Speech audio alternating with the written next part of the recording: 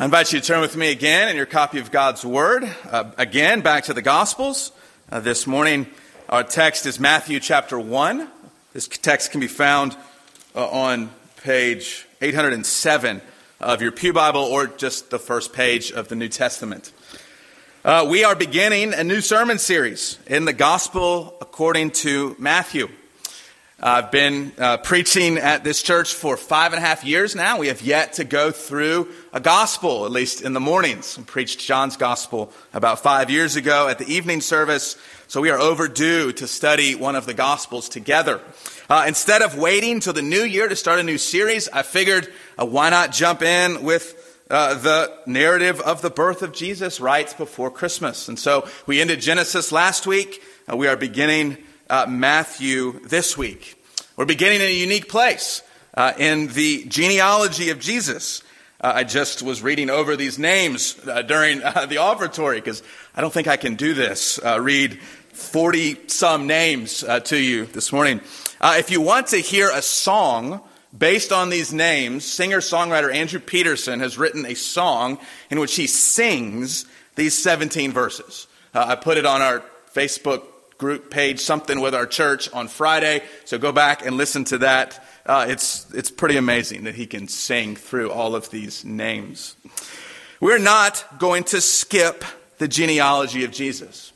There's a reason that Matthew begins his gospel with a list of names. In fact, there's a reason that the New Testament itself begins with a boring list of names. We're going to see why in our sermon this morning. For now, let us turn to it. Let us see what God's Word says to us this morning.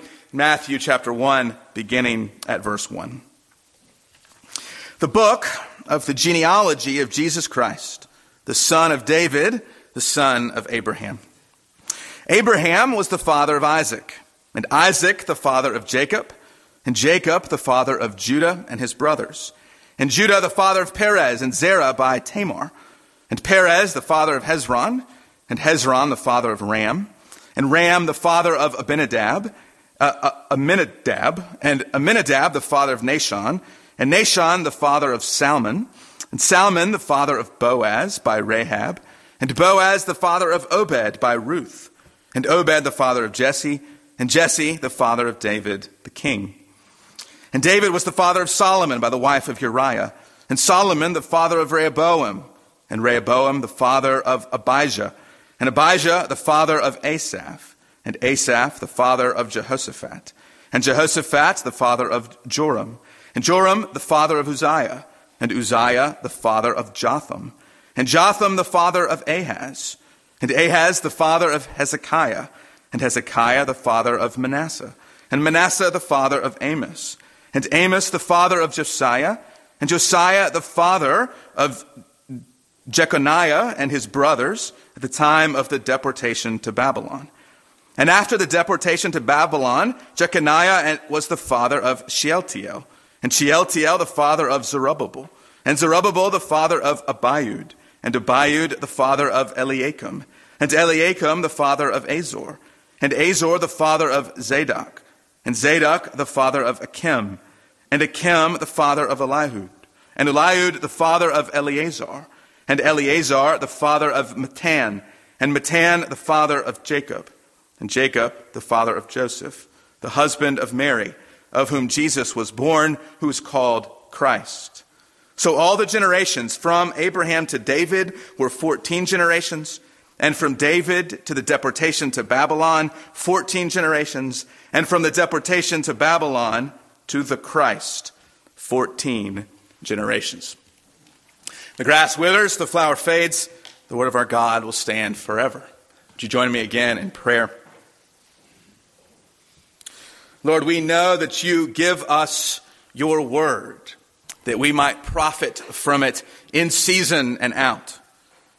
We know that there are treasures within your word, and we come before you this morning and pray for you to open the eyes of our heart to receive the gospel of our King today as it is preached to us in your word. Lord, we ask for the help of your Spirit to apply a different type of text to us today. and that within we would see the glories and the grace and the gospel of our King. We ask this all in his name. Amen. Now, one of my favorite children's books that we had around our house when the kids were younger is called Are You My Mother? It's the story of a mama bird who lays an egg and then flies off to get a worm for her to-be-born baby bird. But while she's gone, the egg hatches and the bird comes into this world, and the bird doesn't know where his mother is. So he falls out of the nest, and the story of the book is this little bird trying to find his mother. So he goes up to a cat, and he says, "Are you my mother?"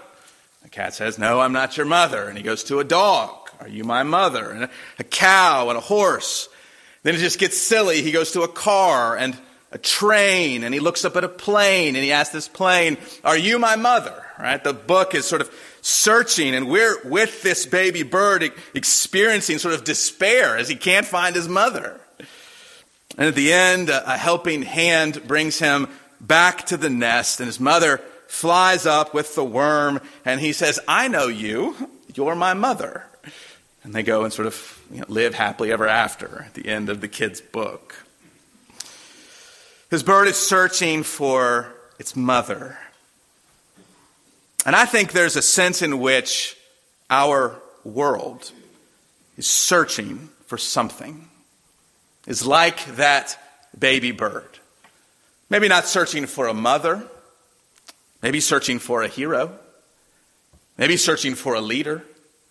Maybe searching someone to take control and fix what is wrong in the world, or at least fix what is wrong in my life. It's why we latch ourselves to sports teams. It's why we love the hero movies.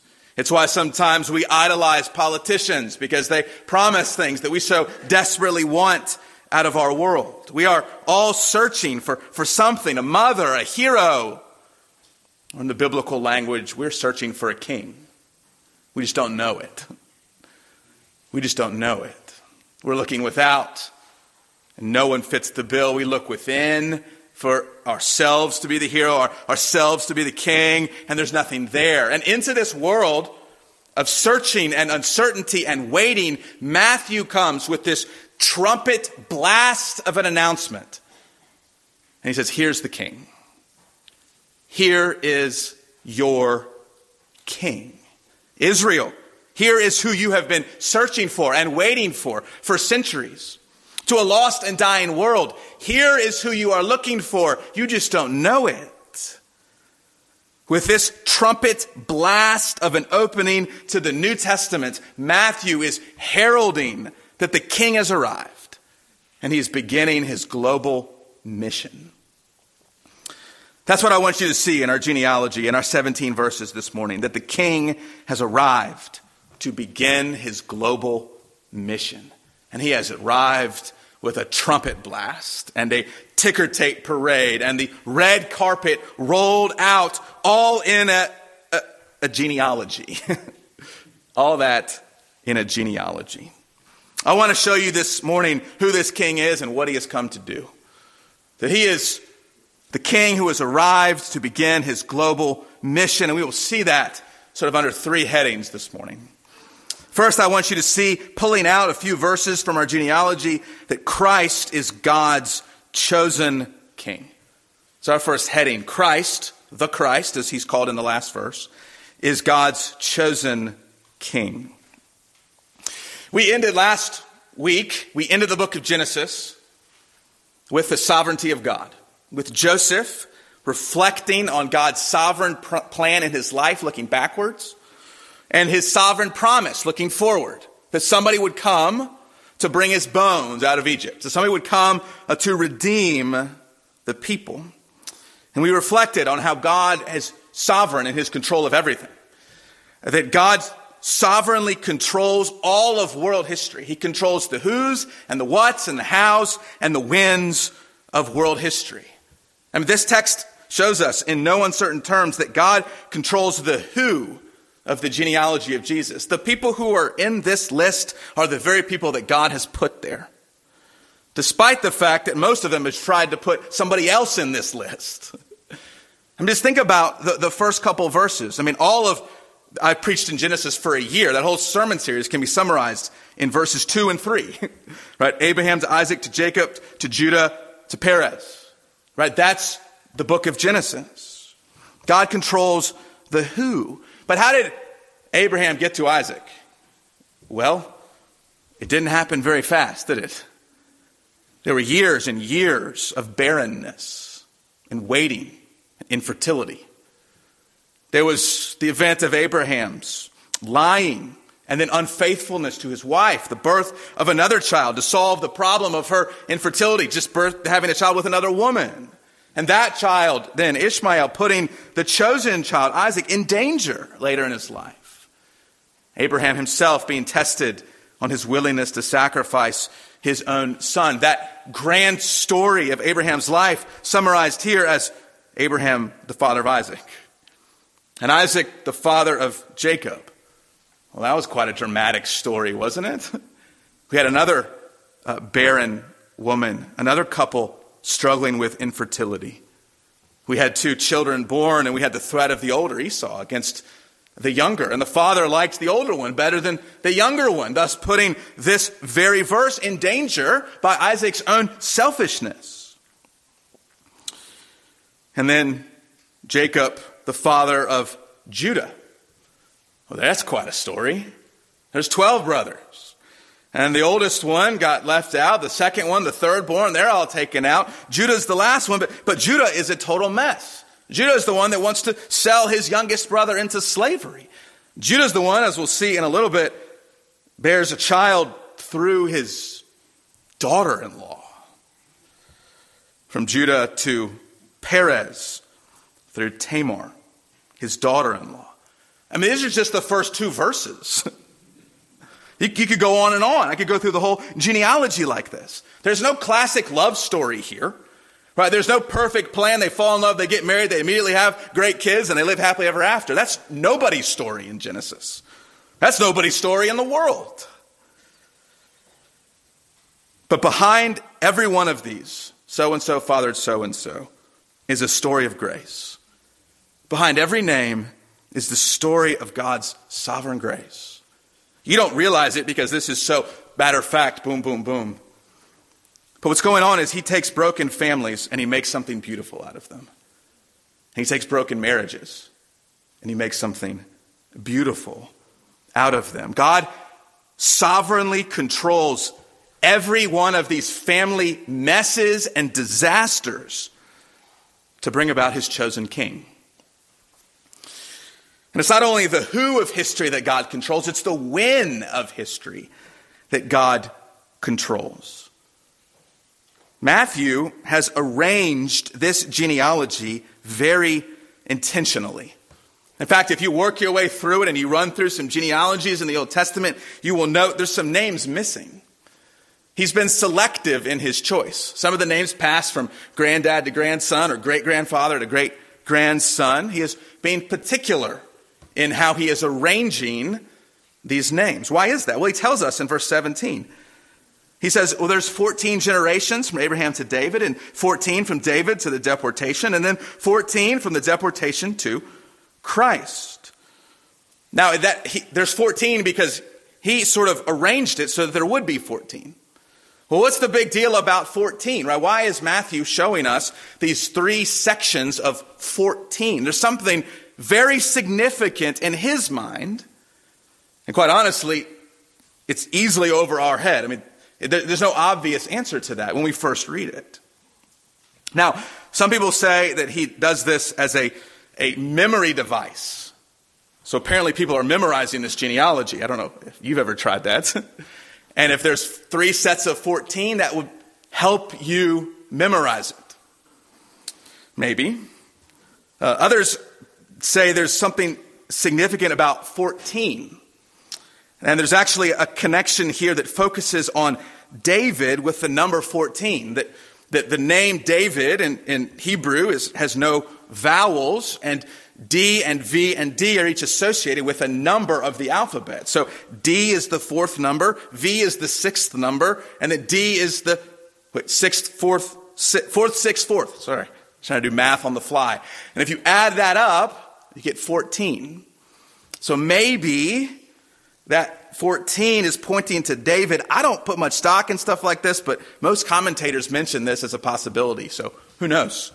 What makes the most sense to me is the idea that Matthew is showing us three distinct phases or periods of time, and they match. They're each the same amount of time. And one author says, picture the letter N, the capital letter N. You can even write it in your notes right now.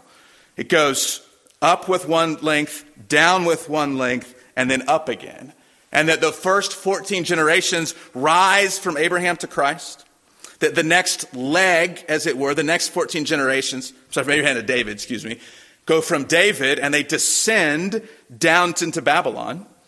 And then the final section, the final phase, rises from Babylon and culminates in Christ.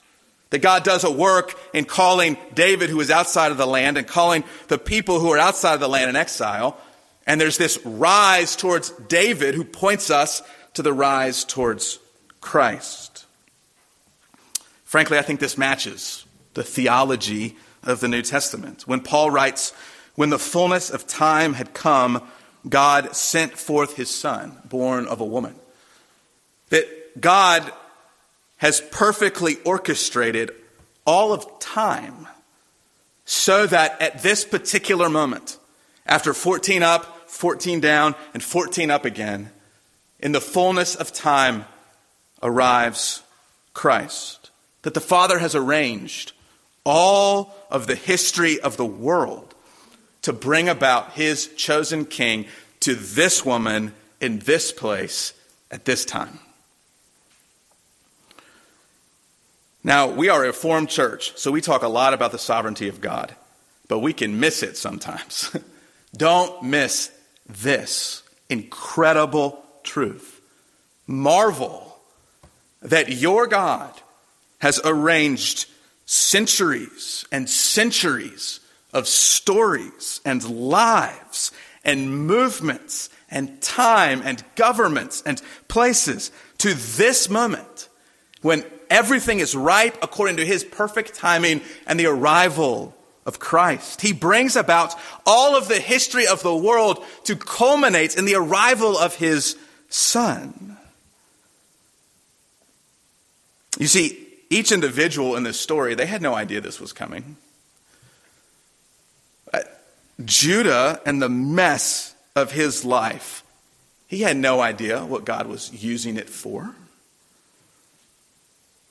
As Sarah and Rebekah waited for years and years of infertility and confusion and questions, they had no idea that God was using their hardship to bring about the salvation of the world.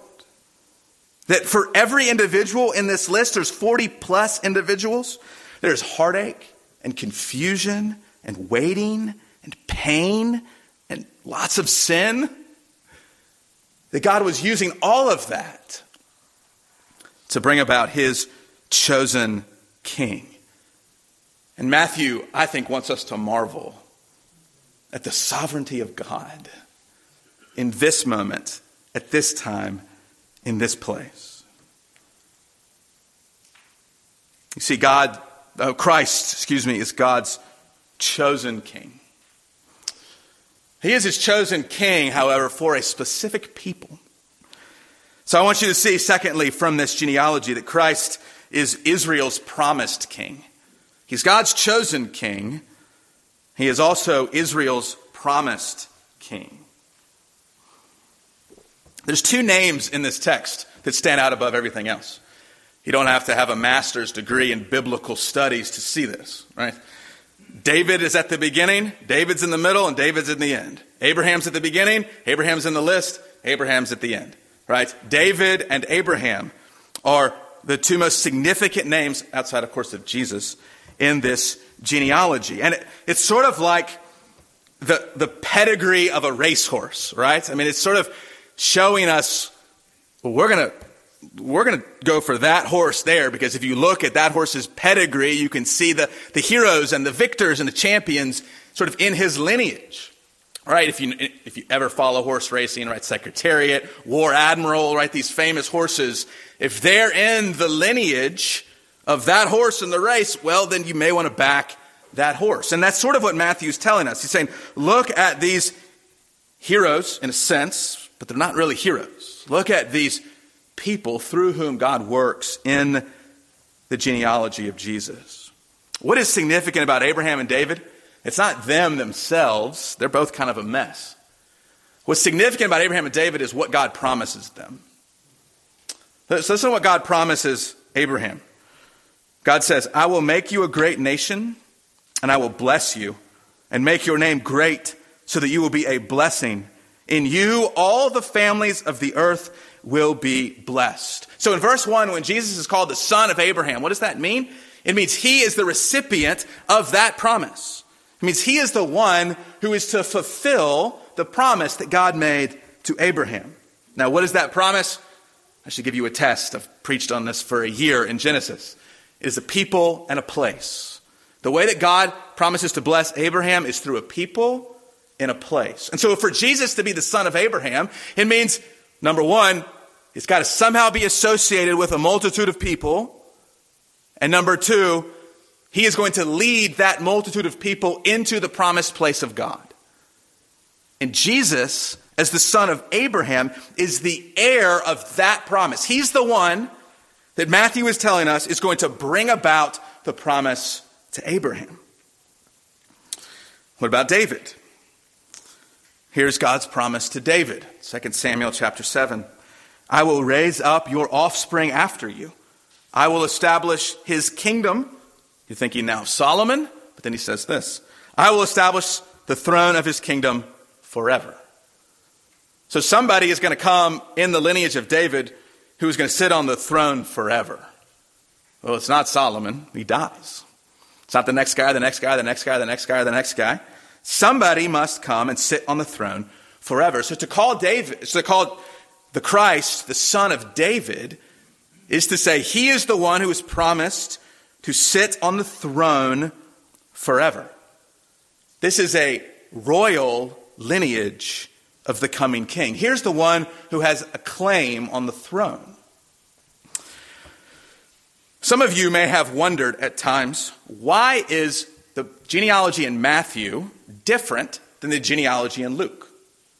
Some of you have never even cared about the genealogies. You've never even thought about that. But they're very different. I mean, for one, Matthew starts at the top and goes down. Luke starts at the bottom, at the arrival, and counts its way back up to Adam. But they differ significantly. I mean, Joseph has a different father in the two genealogies. That's pretty strange.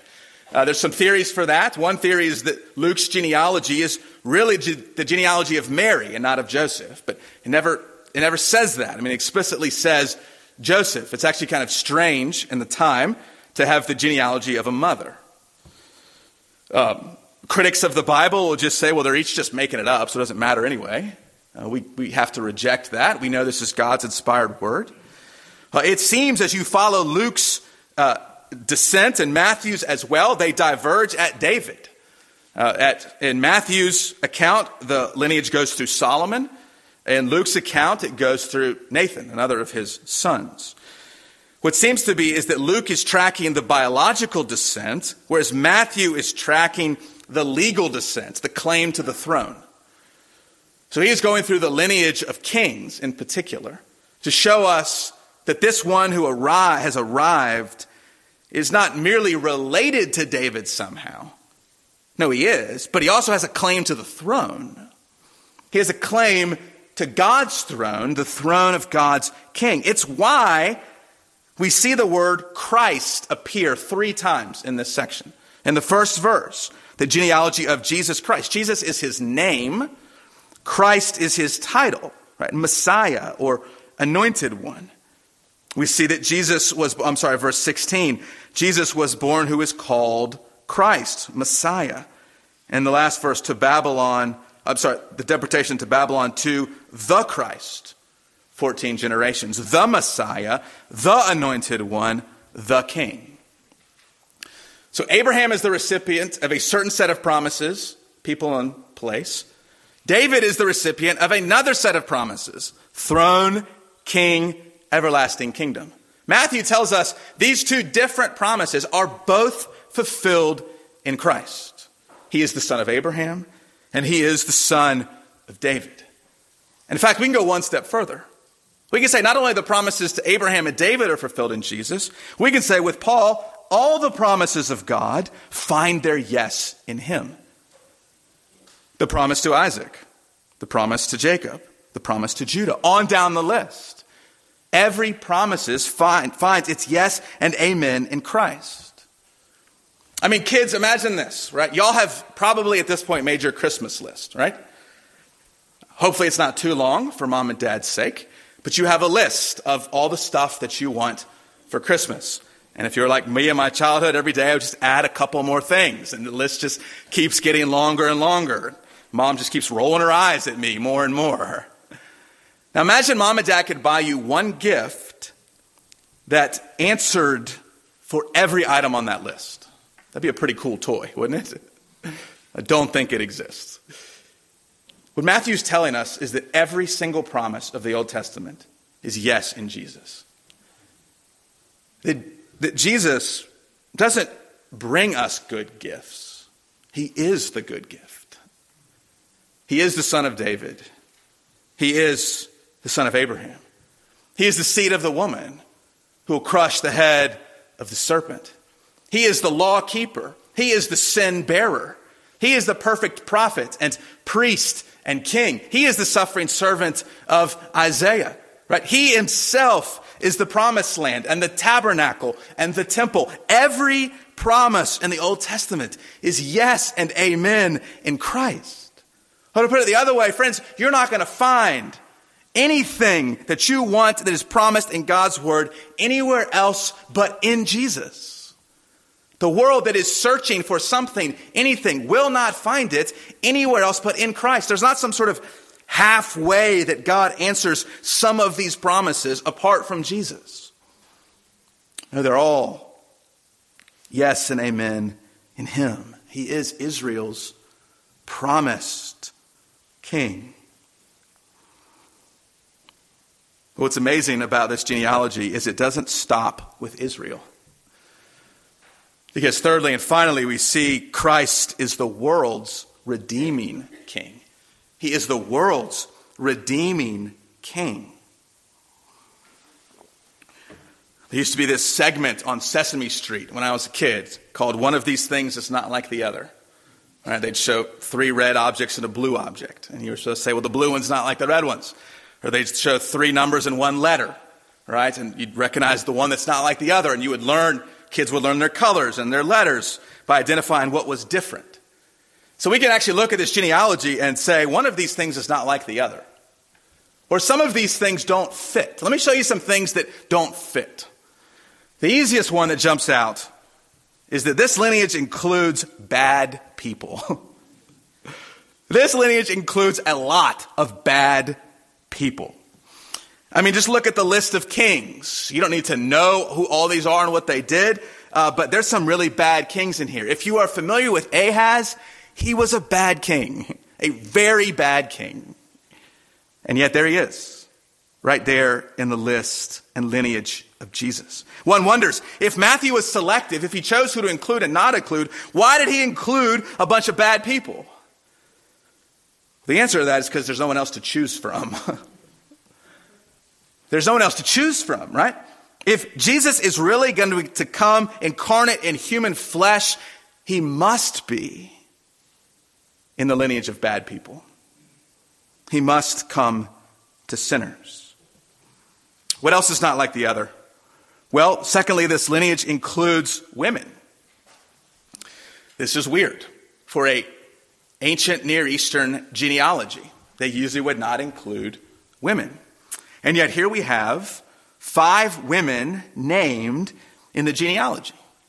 The first woman named is Tamar. Again, this is Judah's daughter-in-law who resorted to prostitution in order to get what she was owed by her father-in-law and her family. Rahab.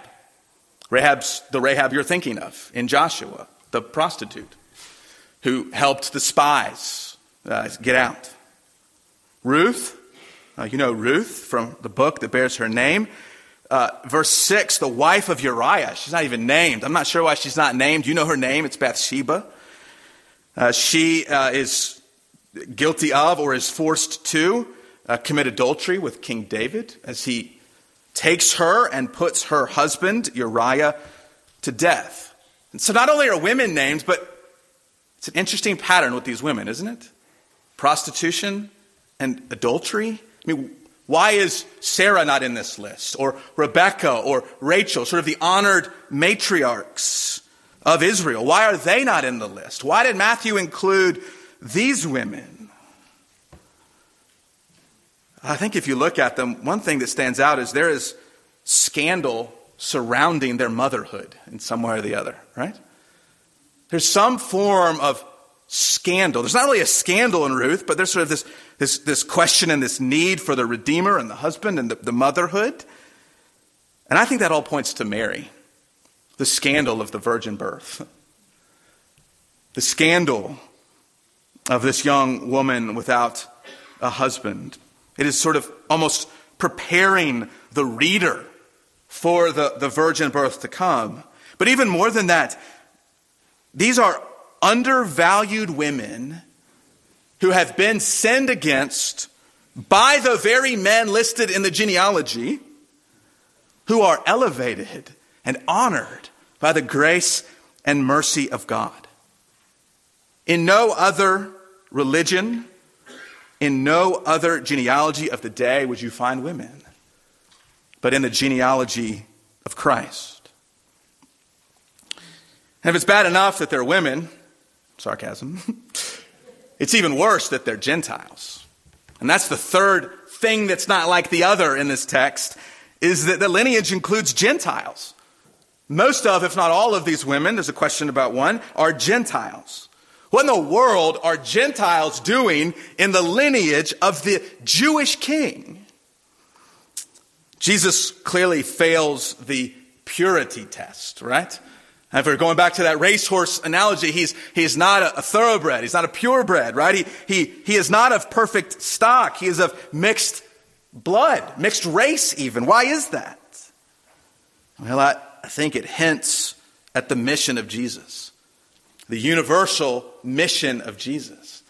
He's not come only for Israel. He's come to Israel that through Israel, the blessing might go to the very ends of the earth.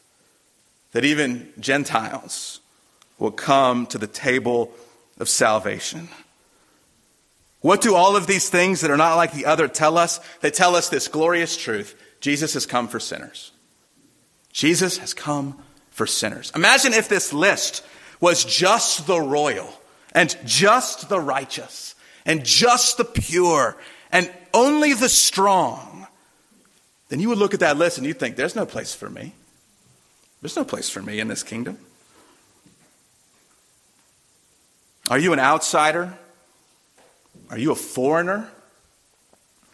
Do you not feel like you belong? Matthew says, look at the genealogy of your Savior. There's a place for you here. Are you poor? Are you needy?